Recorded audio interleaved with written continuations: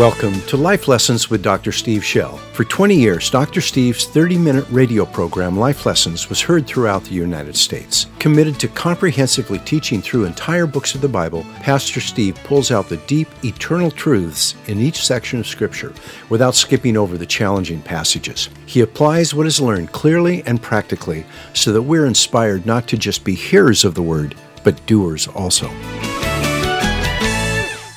Father God, we ask you to open our ears and eyes. We want to see Jesus. Lord Jesus, we are coming and letting the Apostle John show us you. We want to become like you. We want to know you. You are our Lord. We ask you to make us true disciples. And so, Lord, I ask that the word would come alive and you give me the grace to get out of the way and let us hear you. In Jesus' powerful name, amen. We'll start at John 13, verse 36, and I'm going to read down to 14:14. We are on that final evening. This is the night he has just been betrayed by Judas. Judas has gone out into the night, and he's on his way to the temple authorities to report where Jesus is. And while that's happening, there's time. And in the hour or two or whatever they have, Jesus is teaching his disciples. He's pouring into them the most important things as he's preparing them for his leaving. Here are the things you must know because I am going to physically leave. And here's what you need to know. And so he's pouring those things into them and having this conversation. And these are some of the things he says, but I want you to see the reaction of the disciples in particular, and then the response of Jesus. Verse 36. Jesus has, by the way, said up here, he says, I'm leaving. He says, where I'm going, you cannot come. He's made that remark. And then verse 36, Simon Peter said to him, Lord, where are you going? Jesus answered, where I go, you cannot follow me now, but you will follow later. Peter said to him, Lord, why can I not follow you right now? I will lay down my life for you. Jesus answered, will you lay down your life for me? Truly, truly, I say to you, a rooster will not crow until you deny me 3 times. That wasn't the end of the conversation. Peter then argued with him again. Yeah, it got worse, and Peter would have been wise to be quiet. And it just progressed. And then all of them chimed in and said, yeah, us too. We won't deny you. And anyhow, then mercifully John left that out. So, 14:1. Do not let your heart be troubled. See, I've told you I'm leaving, but don't let your heart be shaken. Believe in God, believe also in me. In my Father's house there are many dwelling places. If it were not so, I would have told you, for I go to prepare a place for you. If I go and prepare a place for you, I will come again and receive you to myself, that where I am, there you may be also. Would you say, where I am, there you may be also? And then he said, and you know the way where I'm going. Now Thomas pipes up. We've heard from Peter, now we hear from Thomas. Thomas said to him, Lord, we do not know where you're going. How do we know the way? Jesus said to him, I am the way, the truth, and the life. No one comes to the Father but through me. If you'd known me, you would have known my Father also. From now on, you know him and have seen him. Now Philip joins the discussion. Philip said to him, Lord, show us the Father, and it is enough for us. Jesus said to him, have I been so long with you, and yet you have not come to know me, Philip? He who has seen me has seen the Father. How can you say, show us the Father? Do you not believe that I am in the Father, and the Father is in me? The words that I say to you, I don't speak on my own initiative, but the Father abiding in me does his works. Believe me that I am in the Father and the Father is in me. Otherwise, believe because of the works themselves. Truly, truly, I say to you, he who believes in me, the works that I do, he will do also. And greater works than these will he do because I go to the Father. Whatever version you have there, let's read verse 12 out loud. Truly, truly, I say to you, he who believes in me, the works that I do, he will do also. And greater works than these will he do, because I go to the Father. And he says, whatever you ask in my name, that will I do, so that the Father may be glorified in the Son. Let's read that. Whatever you ask in my name, that will I do, so that the Father may be glorified in the Son. And then one more, he says, if you ask me anything in my name, I will do it. Let's do that. If you ask me anything in my name, I will do it. All right, what Jesus saw. God knew how weak we were when he called us, yet he wanted us anyway. He knows us far better than we know ourselves. Nothing we do surprises him. In one of the Psalms, David says he knows our frame.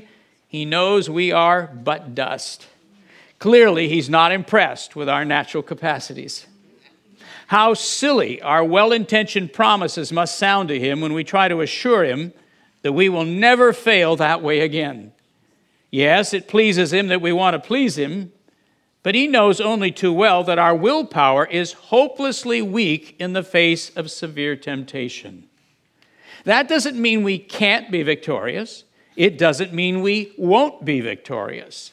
But it does mean we won't until the Holy Spirit indwells us and we learn to lay hold of his power, until we truly discover that greater is he who's in us than he who's in the world.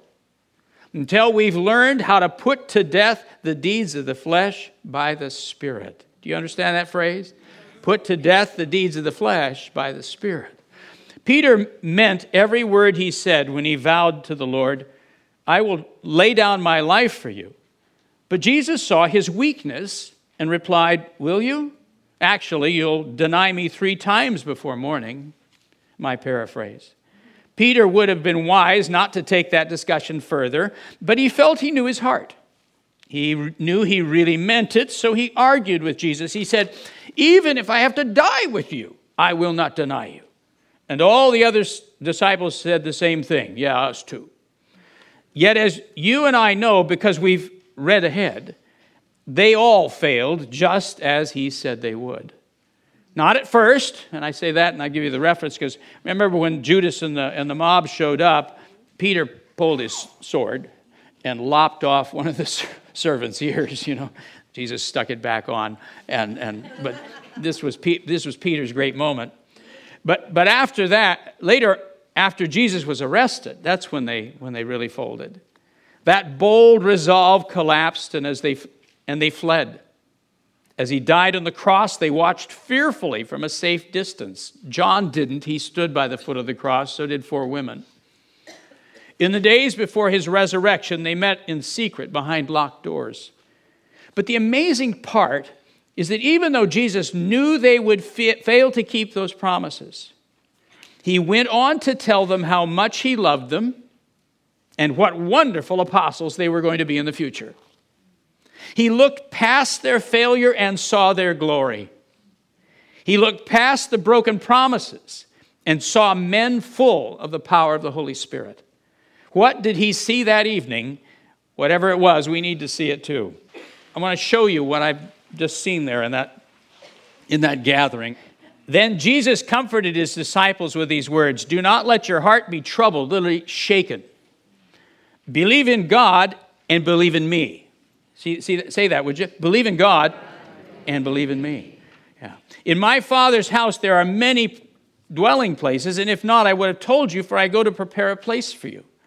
And if I go and prepare a place for you, I come again and will receive you to myself, so that where I am, you may be also. He knew that it was frightening for them to hear that he would leave soon and return to heaven. But he told them not to be afraid because they could trust him as much as they could trust the Father himself. Believe in God, believe also in me. If you can trust the Father, you can trust me just as much. I am not going to abandon you. I am not going to forsake you. Don't be afraid. Just as you trust your Heavenly Father, you may trust me. In effect, he said, by putting your faith in me as your Savior and believing that what I taught you is true, you have indeed gained eternal life. I promise you that you won't be disappointed. I have not misled you. Don't you love that line? He says, if it were not so, I would have told you. I love that. He's integrous. He said that in my Father's house there's many places, and when you follow me and you're going to go there, you're going to heaven. And if it weren't true, I would have told you. I'm no liar. I'm not a charlatan. I'm not trying to mislead you. I would have told you the truth. This is the truth. I love that affirmation. He said heaven is a big place with plenty of room. His cross and resurrection would ensure that all who believe in him would join him there. To show his disciples how committed he was to come back for them and take them to be with him, he used the traditional Jewish language which a young man would use when he became engaged to a wife. In that culture, a young man would not build a new house, but would add an additional room to the cluster of buildings centered around the common courtyard at his father's house. Once his offer of marriage was accepted, he would say to his future wife something like this: I'm going home to my father's house to prepare a place for you. Then when I've prepared a place for you, I'll come back and take you to be my wife. By using those same phrases, Jesus was comparing himself to a young man seeking a wife. In effect, he was saying, I came from heaven to ask you to marry me. And now that you have said, yes, I will return and add a room onto my Father's house for you. At the appointed time when all is ready, I will return and we will be together forever. That is missed almost entirely, the language that he used. He said, one person, and that was Ray Vander that I referenced there, that noted this. Jesus is not inventing those phrases. He says, I'll go and I'll prepare a place for you in my Father's house, that whole phrase. In a Jewish young man would take, when he's married, he doesn't go off and build a house somewhere. He goes and builds a house. He builds a living space off of a common courtyard, which was his father's house, around his father's house. They have a courtyard, and then the dad's house is there, and then whatever siblings and others begin to live around that common courtyard. The Latin word they use for that's an insula, but you have this big courtyard. And so you just keep on adding houses around it. That's true a lot of the places in the world. I know it's true in South Africa. You go there and you add another home to the family compound. And so there is this whole cluster of homes. There's mom and dad there, and there's brother and sister, and there's an uncle or whatever. They're together. They live together as a family. And so Jesus is saying, this is you lose it entirely if you don't get this. Here he's talking to this group of disciples who, as I'm pointing out, are completely confused. Every one of them has missed his point. It's really a sad moment. We're at the end of 3 years, or 2.5 years, I think, of discipleship, and they're giving these horrible answers and discussions. He says to them, don't worry. Don't let your heart be troubled. Don't be afraid. Believe in God, you can believe in me. He says, in my Father's house there are many dwelling places. If it were not so, I would have told you. But he says, if I go and I'll prepare a place for you. I've married you. I love you. I'm going back to heaven. And I'm going to prepare a place for you, and I'm going to come back for you like a young man passionately in love with his bride. And I'm going to take you, and you'll be with me forever. He's talking to them with those kinds of marriage language. I love you dearly. I will never forsake you. You can count on it. I'm coming back for you. Don't you love that?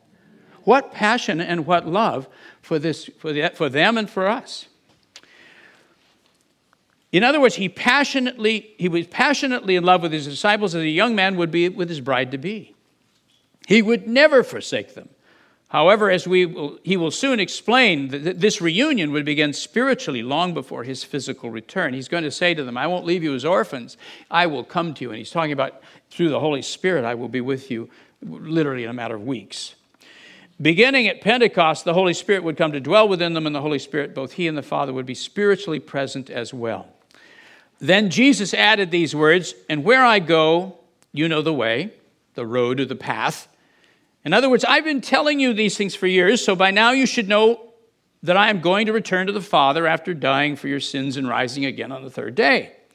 Thomas, apparently thought that Jesus was telling them that he was going to escape the hostility in Jerusalem and relocate to a safer place. So he replied that this was new information to them, and they certainly didn't know where he was going, so how would they be able to find him if he disappeared? Obviously, Thomas completely missed the spiritual meaning behind Jesus' words. So the Lord told him where he was going, to heaven, and that he must believe in order to join him there. He said to Thomas, I am the way, the truth, and the life. No one comes to the Father except through me. Everything he had said and done was intended to make it possible for his disciples to spend eternity in heaven with him. His assignment from the Father was threefold: to make a pathway, I'm the way, so sinful humans could return to God; to reveal to humans the truth about God, I am the truth; and to set people free from the grip of death so they could live with God forever. I'm the life. Thomas, if Thomas had understood what Jesus had been trying to teach him over the past several years, he would have understood God's plan. All right, now down to verse 8. Philip didn't seem to understand the spiritual meaning behind Jesus' words either. He heard him tell Thomas that he'd already seen the Father, and his response was to say, in effect, no, we haven't, but we'd like to. If you really want to calm our fears about leaving us, pull back the veil and let us look directly into heaven itself. Let us see God seated on his throne. That must have been a discouraging moment for Jesus. Peter, Thomas, and Philip all had missed the essential message that he'd been trying to teach them. He'd repeatedly told them that everything he said and did was a perfect reflection of the Father. To Philip's request to be allowed to peer into heaven, Jesus replied, am I so long with a time with you, and you've not known me, Philip? This is strong language. In amazement, he was asking Philip if during the past 2 or 3 years, the thought had ever gone through his mind that Jesus was showing him God. Didn't he realize that Jesus was speaking God's words and doing what God had led him to do? Very likely there was a tone of exasperation in his voice as he restated the essential principle. The one who's seen me has seen the Father. And then he asked, how can you say, show us the Father? In other words, that's all I've been doing for the past years. Haven't you seen him at work in me? Then he bluntly asked Philip if he really believed in him. He stated the question this way: do you believe that I am in the Father and the Father is in me? He'd used the word in to describe his relationship with the Father before. For him to be in the Father meant that he perfectly represented the Father. He accurately expressed his will and character. It meant that he was totally submitted and dependent upon the Father. By saying that the Father is in me, Jesus was looking at the relationship from the other direction. He was pointing to the fact that the Father was actively present, revealing himself perfectly through Jesus. At all times, the Father was guiding and empowering him. Then Jesus added this statement, which explained in practical terms the relationship he just described. The very words I speak to you, I don't say for myself, but the Father who abides in me does his work. But he wasn't through with Philip. After explaining his relationship with the Father, Jesus challenged his confused disciple again. Believe me that I'm in the Father and the Father in me. And if you will not believe my words, then believe because of the miraculous works themselves. This challenge is a sad comment on Philip. Jesus had spoken the same way to the unbelieving authorities. How important was it that Philip and all the disciples believed that God had shown himself to the world through Jesus? He explained it was the key to their future ministry. If his disciples' faith were properly placed in him, if they believed who he was and why he'd come, they would be able to ask him for whatever they needed in order to carry out their ministries. And he himself, as the divine Son of God, would answer their prayers. The Father had given him authority over all things. So as their exalted Lord, he would work through them to continue drawing people to the Father. How would you like to be Jesus? Right about there. You spent 2.5 years. You have had them 24/7. You've had these men. You have been saying these things to them all through that period of time. They have watched God do miracles that no human has ever seen done on the planet through you. They have felt the power of God come. Can you imagine what it must have been like to stand near Jesus as he's ministering in one of those moments? Oh my goodness. You know, so you're sitting there assisting as I mean, it's just and healing after healing and deliverance after deliverance, and you know, till you're just so tired and you just got to quit. But the power just hovers day after day. And then here we are, the last few hours together. Peter has no clue how weak he is. Philip is completely out of touch. Thomas says, we don't know where you're going. At some point, and I'll point out in a minute, Judas, the son of James, he adds another idiotic statement. If it were you or me, we'd all be throwing our hands up and going, I have failed. This is a miserable failure. But Jesus didn't. He says, you guys are going to be awesome. And I love you like a young man coming back for his bride. I will so be back for you. And whatever you ask in my name, you'll have it. And you're going to do greater works than I've been doing. To this group of absolutely confused people. What did he see? Would you look at this? What a discouraging evening that must have been. Peter promising he'd never deny him. Thomas proving he had no understanding whatsoever of the cross and resurrection. Philip asking Jesus to let them peek into heaven. And Judas, the son of James, making sure everyone knew he was still waiting for Jesus to declare himself king and set up his throne in Jerusalem. Yeah, it got that bad. And that confusion didn't disappear. They made more foolish statements that evening as they walked toward the Mount of Olives. I just didn't have the heart to quote them.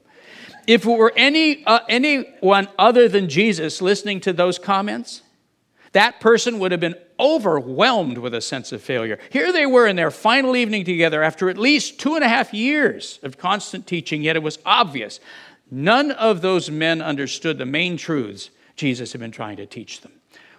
But here is what's so surprising. Jesus wasn't discouraged. Yes, he challenged them and tried to correct their confused thinking, but he didn't announce that they were all miserable failures.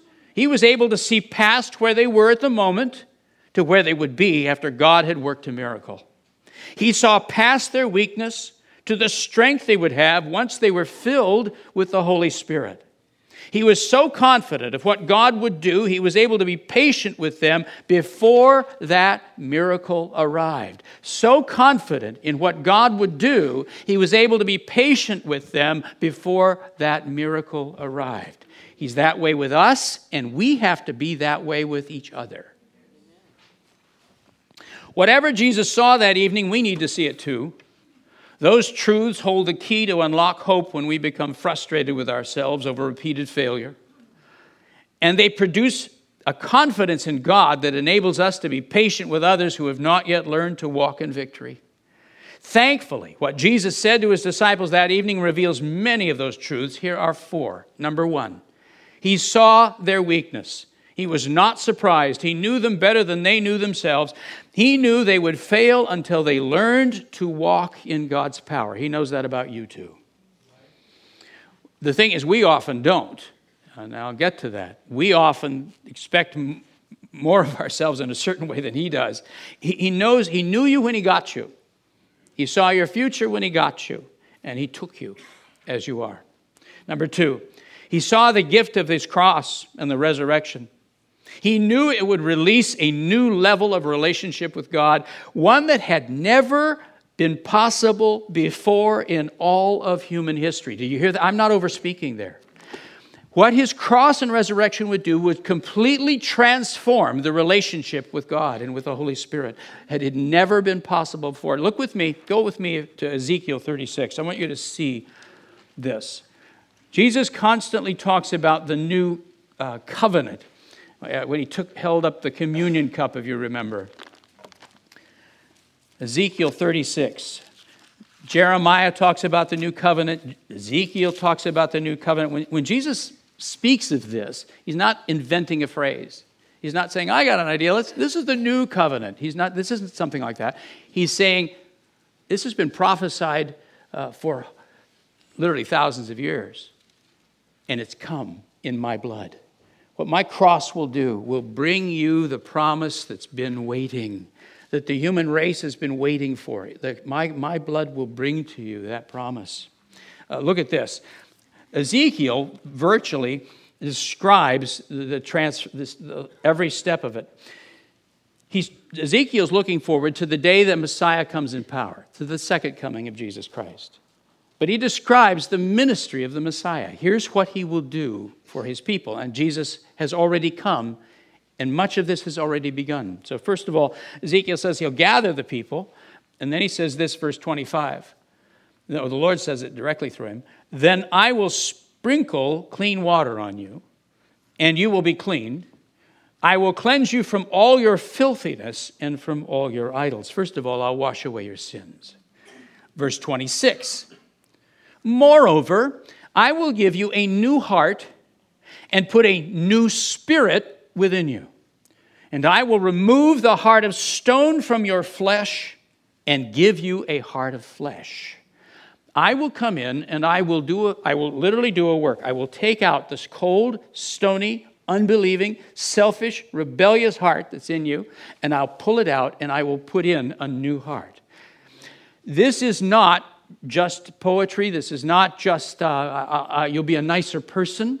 It is an inner miracle, which only happens when it happens. If you can have a lot of people that say they're Christians, and they may or may not have had the miracle. God knows when you and I are sincere. God knows when you and I truly surrender to Him. God knows when you and I truly put our arms around the cross of Jesus Christ and trust Him with all our heart. And He knows when we don't. And that miracle doesn't happen when we don't. So you look at church history, and it's just stunning how awful some of the things people have done in the name of Christ.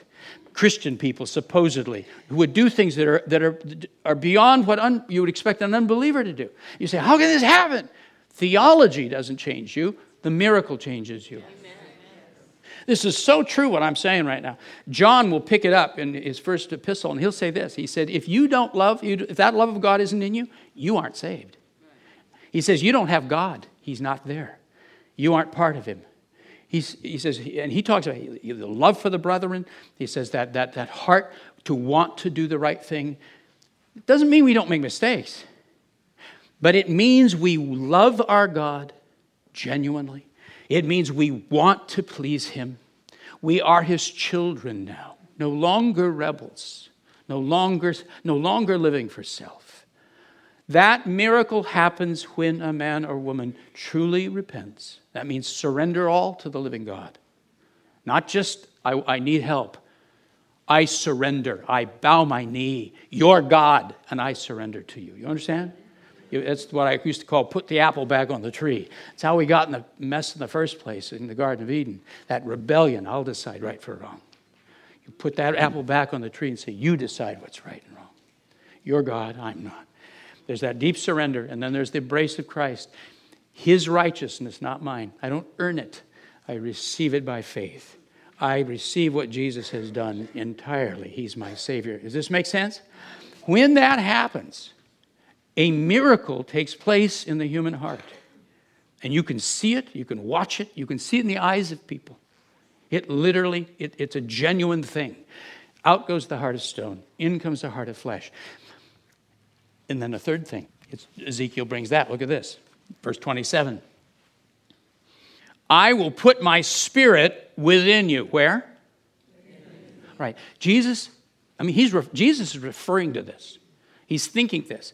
In just a few minutes, he's going to make this statement. He says, I will not leave you as orphans. He says, the Holy Spirit has been with you, but He will be what?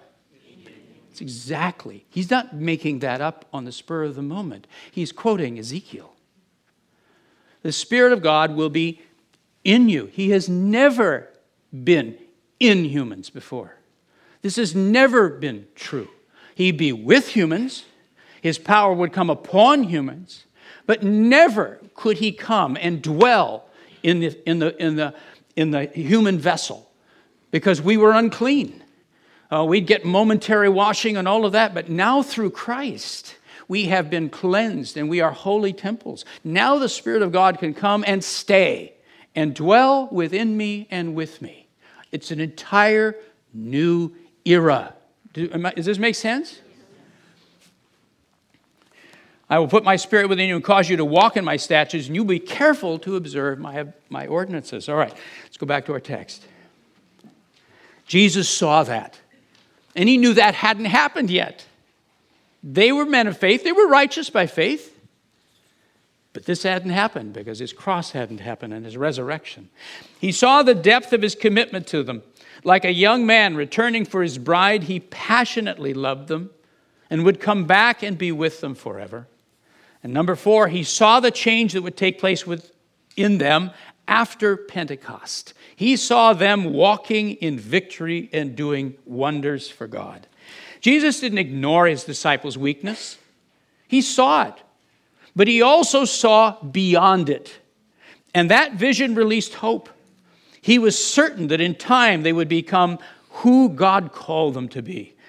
As we face our own weakness and the weakness in others, we need to see what Jesus saw. The problem is, brothers and sisters, we tend to look the opposite direction. We tend to look at the past. We tend to live our lives in light of what we were and what happened to us and the failures in our lives. And we do the same when we relate to other people. We think of their past failures. We hold them to the past.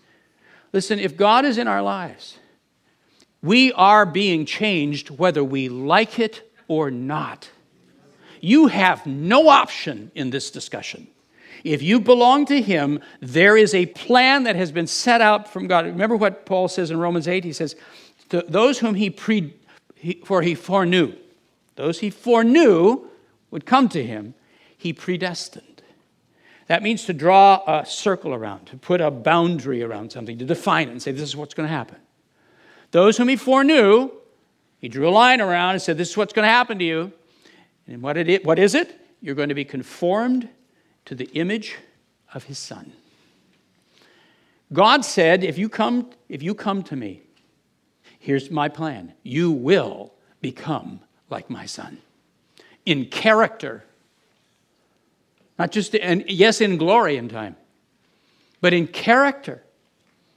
And then, so he says, you become like my Son, that he might be the firstborn, the eldest brother of firstborn of the family of God, of many children.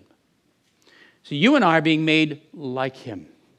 So when you say yes to Jesus, you have just put your hand in his, and your Lord is going to lead you down a path. He's going to change you, clean you, fill you, strengthen you, and you can't get out of it. You can fight, you can be stubborn, you can kick, you can drag, you can argue, and he will wait you out. And sometimes he won't wait. And he'll just you are going to grow into the image of Christ. Aren't you grateful you have a Lord like that? Man, if it weren't, many of us wouldn't make it anywhere. Jesus looked past where they were and saw that.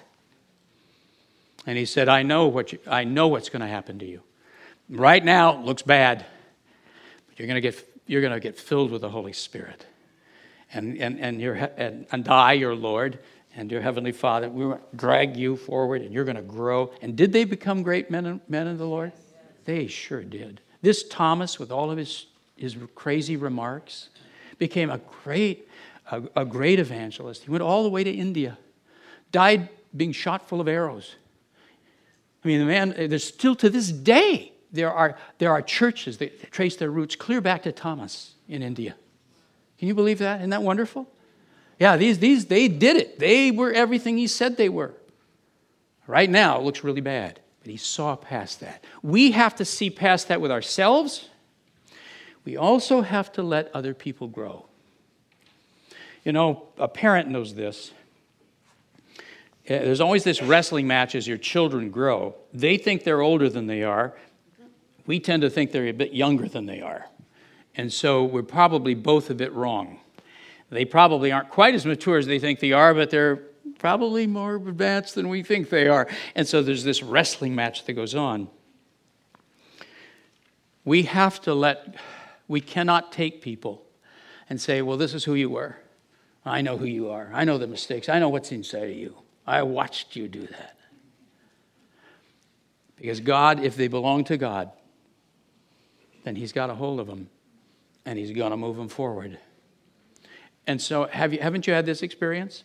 Somebody you just remember to be an absolute turkey, and you haven't seen them in a number of years, and then you do, and by George, they've changed. God has laid hold of them, and you were pretty sure they were an absolute lost cause. That's because of the Heavenly Father. Greater is he who's in us than he who is in the world. Hallelujah. Aren't we grateful he's in us? When we look at ourselves and other believers, we need to see those same four truths. Number one, we need to see our own weakness. Until we realize that the spirit may be willing, but the flesh may be weak, we will try to obey God in our own strength, and will demand that others try harder to do the same thing. We must hear and believe when Jesus says, apart from me, you can do nothing. A victorious life begins the moment we realize we are helpless apart from him. Would you read that last line? It's just good. A victorious life begins the moment we realize we are apart from him. Number two, we need to see the power of the cross and resurrection. This is the source that makes our new life possible. By repenting and placing our faith in Jesus, not only are our sins washed away, but the heart of stone is removed and a heart of flesh put in its place. Our desires and attitudes are miraculously transformed as God comes to dwell inside us. And then we begin the process of learning to draw on his power and walk in the Spirit. We step into a new dimension. We are able to see and hear in the spiritual realm. At last, we're able to keep the promises we make to God. But that's a skill you learn. You are given the power, but that doesn't mean you know how to use the power. That doesn't mean you know how to draw on the power. That's something we teach people. That's something that's part of discipleship. How do I learn to walk with God? How do I learn to put to death the deeds of the flesh by the Spirit? How do I do this? We must be teaching people, not just leaving them on their own. Number three, we need to see the depth of his love for us. He is deeply committed to us. He will always be with us, whether we are aware of his presence or not. He wants a relationship with us as close as the relationship he has with his Father. Whatever we face, we won't face it alone. And when we see the others struggle, we can be sure he hasn't left them either. That love, that passion for us is there. Number four, we need to see ourselves walking in victory and doing the wonders of God. As soon as Pentecost arrived, those disciples began to minister boldly. Pentecost didn't turn them into perfect people. It released them to be growing people. Together as a community, as the body of Christ, they started listening to the Holy Spirit and then doing what he showed them to do. Very soon they began to do greater works than Jesus did in number, because now there were so many more people doing those works. Jesus' ministry expanded exponentially. He told them they could ask for anything in his name and he would do it. And they discovered it was true. We need that same attitude. We need to take our eyes off our failures and see the high calling he's placed in front of us. There's a thing that I think it comes with just having an integrous heart, but I've heard people say it numerous times. I can't really do anything because I don't think my motives are exactly right. At any given time, in any given subject, the flesh is still there. So if you look at part of you, you got the wrong motives, and you look at your spirit, you got the right motives. If you wait to never have any wrong motives, you won't do anything. Now, I do know we need to check our hearts, etc., etc. But we get way too focused on ourselves. And there's just a point which says, I think this is what God's asking me to do. I'm going to give it a shot. Am I the perfect vessel? No, I got my weaknesses and my struggles, but I'm God's man, I'm God's woman here, and we're just going to do this. And you just start moving forward. This group of imperfect people, He said to them, he said, whatever you ask in my name, I'll do it. I'm giving you my authority. And he says, you guys, you're going to do greater works than I've done. And I don't think that can mean in quality. I mean, how do you do more than raise a man who's 4 days dead and rotting in a tomb? I don't know what else you do. You know, what act follows that one? But more? Oh, big time. Almost instantly at Pentecost, the church began to just surge in thousands and thousands, because now you've got all these men and women full of the Holy Spirit, working as a family, working as a team, carrying the gospel all over the world. Within a few hundred years, it had just flooded the entire Mediterranean area and around the world. That's what he meant. He saw that, and we have to see it. You and I, all of us, are part of this call. This is our assignment as followers of Jesus Christ. Letting people grow. Discipleship is a process. It takes time. People don't automatically know how to walk in the Spirit the moment they receive the Spirit. Most of us, like Peter, don't realize how weak we are until we've tried and failed many times. Not everyone has someone to teach them how to walk in the Spirit once they're ready to learn, which helps explain why some genuine believers can struggle for many years. Actually, I think all of us do in certain areas. But we aren't alone in that struggle. Jesus is with us and will not abandon us. At times, we may feel dry and distant from God, but we're not. The Apostle Paul assures us of this. Would you read this with me? For I am confident of this very thing, that he who began a good work in you will perfect it, bring it to full maturity, until the day of Jesus Christ. The author of Hebrews assures us of this. Would you say this? He himself has said, I will never desert you, nor will I ever forsake you. And above all, Jesus assures us of this. Read this. Lo, I am with you always, even to the end of the age. Would you stand with me? When he looks at you and he looks at me, yes, he sees our weakness. He knows it better than we know ourselves. Actually, he's really hoping we too will get in touch with how weak we are apart from him. There's that season that some of us go through, I guess many of us go through, where we got to try and try and try. No, Jesus, I got it, I promise you, I'll never do that again, you know, bwomp. Not this time, I really mean it, bwomp. Honest God, I won't do it again, bwomp. At some point, we give up and go, if you don't do this, I'm done.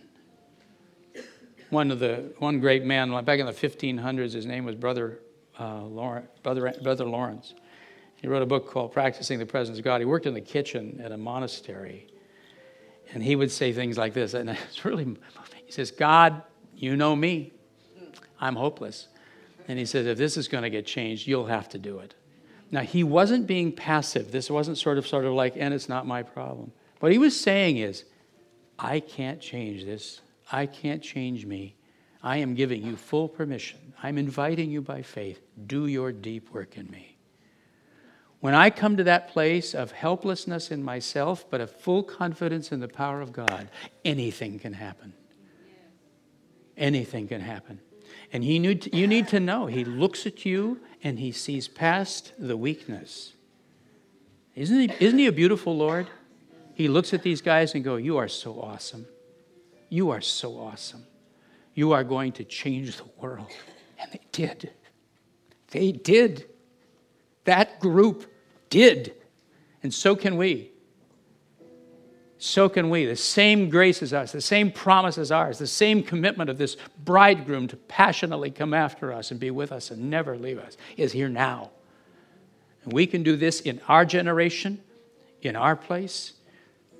The same power and grace is with us. Lord Jesus, we love you. And we sense your great love for us and commitment to us.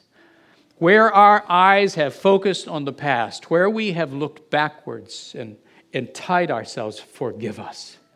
We let that go. Where we have held others to the past and not let them grow, not let them free from their past failures, forgive us, O God. We just say, you who've laid hold of us, you will perform a good work in us until the day of Jesus Christ. You began it, you will finish it. It's predestined. We will become like our beautiful Lord. Thank you, our Father. We yield to it. We embrace it. We rejoice in it. Lay hold of us. And we confess this day that we are filled with the Holy Spirit through faith and repentance. By receiving the power of the Holy Spirit, we are now temples of the living God. Church, just say that. I'm a temple of the living God. He who began a good work in me will continue to perform it till the day of Jesus Christ. He is with me always, even to the end of the age. Oh, Lord, we confess these things. We believe these things. And so, Lord, we too look past where we are. We too see the power of God and the faithfulness of God and the intent and purpose of God for us and for this generation for a mighty move. Blessed be the name of the Lord. Blessed be the name of the Lord. We joyfully embrace it. Thank you, Lord. In your mighty name we pray. If you agree with me, would you say amen? Amen. Thanks for listening. If you like this podcast, please click the like button, subscribe, and share it with a friend. For more information, just head to our website, lifelessonspublishing.com. That's lifelessonspublishing.com. There you'll be able to order many of the books Pastor Steve has written.